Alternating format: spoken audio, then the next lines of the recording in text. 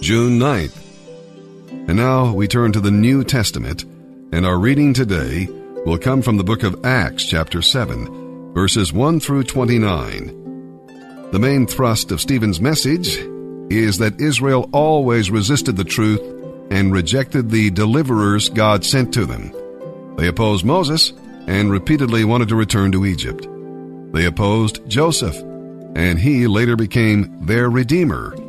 They rejected the many prophets God sent to warn them and call them back to his way.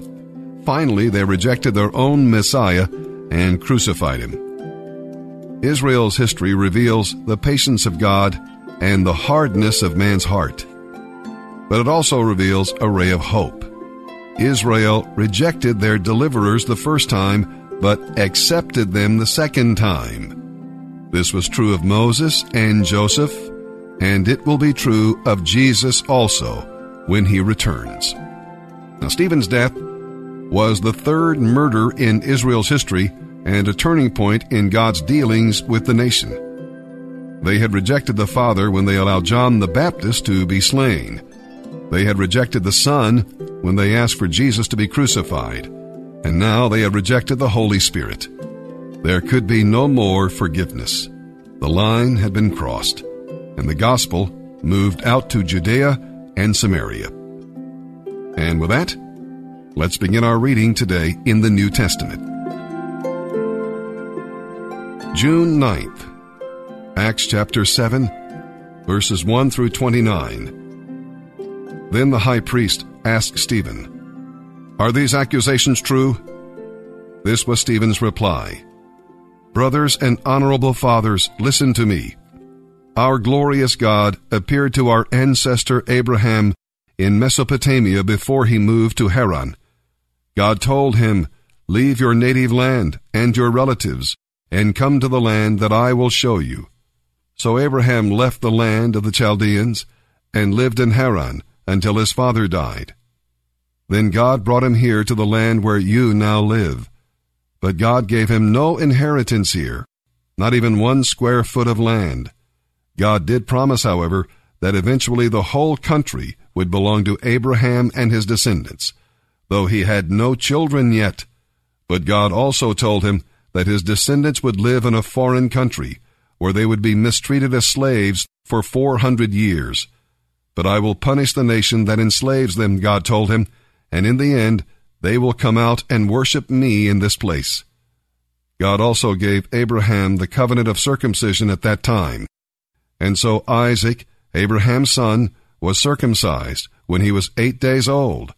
Isaac became the father of Jacob, and Jacob was the father of the 12 patriarchs of the Jewish nation. These sons of Jacob were very jealous of their brother Joseph, and they sold him to be a slave in Egypt. But God was with him, and delivered him from his anguish. And God gave him favor before Pharaoh, king of Egypt.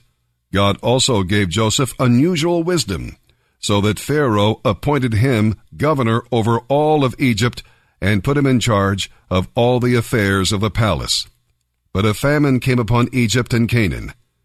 There was great misery for our ancestors, as they ran out of food. Jacob heard that there was still grain in Egypt, so he sent his sons to buy some. The second time they went, Joseph revealed his identity to his brothers, and they were introduced to Pharaoh. Then Joseph sent for his father Jacob and all his relatives to come to Egypt, 75 persons in all. So Jacob went to Egypt. He died there, as did all his sons.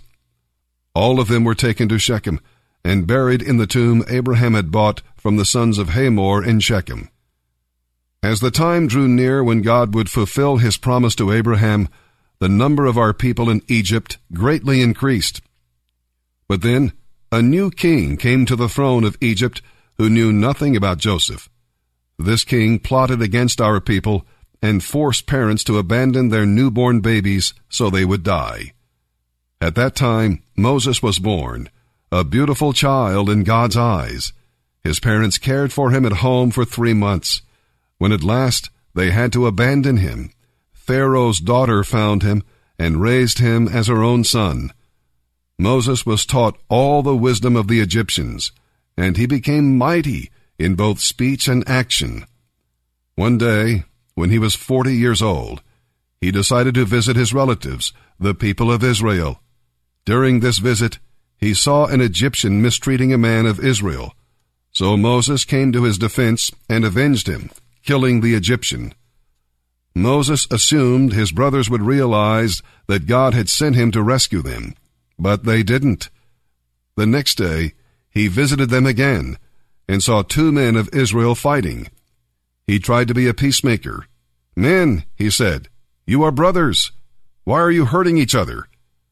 But the man in the wrong pushed Moses aside and told him to mind his own business.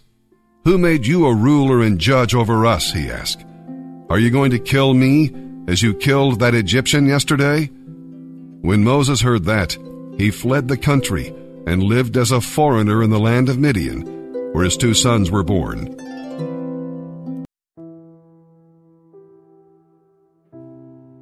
In the morning, before you go anywhere, you get up and you make a decision.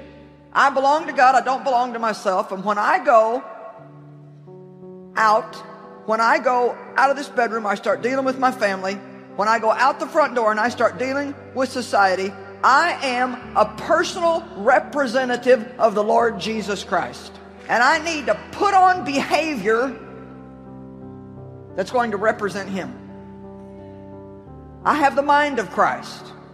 I have the Spirit of God in me. I don't have the privilege or the right, which is not really a privilege, to go out and just act like everybody else. And my real purpose in being here is not to please myself, it's to represent God and draw other people to Him through my godly behavior. If you get up every morning and do nothing but think about all your mistakes and all your problems and how you messed up yesterday and how bad you feel and about everything you don't have in life, I can almost promise you that you will not be able to go out and be nice to anybody. You got to wake up in the morning and you got to think some things on purpose. Don't just think and meditate on everything that the devil tries to drop in your head. You begin to think like God wants you to think. And you can do your own thinking. You don't have to just think whatever the devil offers you. You can do your own thinking. And one of the things that will help you is to talk out loud. Get up every morning, drop down on your knees by the side of your bed right away and just say, "Jesus. Jesus, Jesus, Jesus. Help me today behave the way you want me to behave." You know, you work for God. You're on His payroll. If you go out and do what you're supposed to every day, you'll get your paycheck. God will take care of you. Come on, I'm talking to you. God will take care of you. We all work for God. But let me tell you something. You're not going to defeat the devil laying on your couch watching soap operas and eating donuts. We need to learn how to live with intentionality. That needs to be one of the first laws of our living, and we need to realize it's one of the first rules of success, intentionality. We have to do things on purpose. We can't just wait and see what falls on us. We need to do it on purpose. You do what you can do.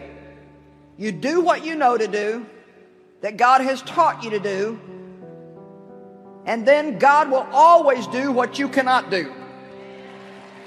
Do you hear me? You do something to sow some seed so God can do the part that you cannot do. What you're facing may be bigger, stronger, more powerful, but when you refuse to worry, when you refuse to live stressed out, instead you stay in peace, thanking God that He's fighting your battles, knowing that He's in control, you are showing God by your actions that you're trusting Him.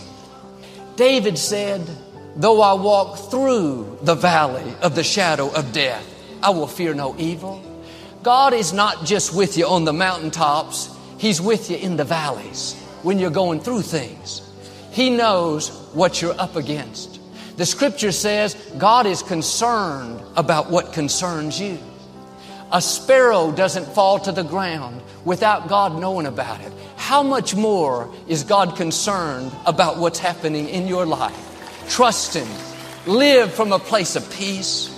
This is a decision we have to make on a daily basis. Because every day there's something to worry about.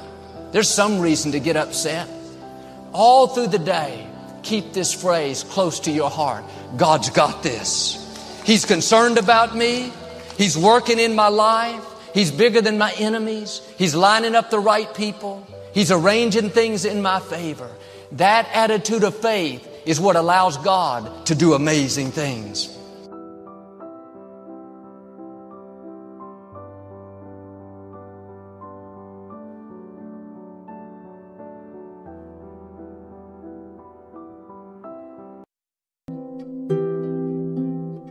Today we're reading Psalm 127, verses 1 through 5. Do not forget the Lord.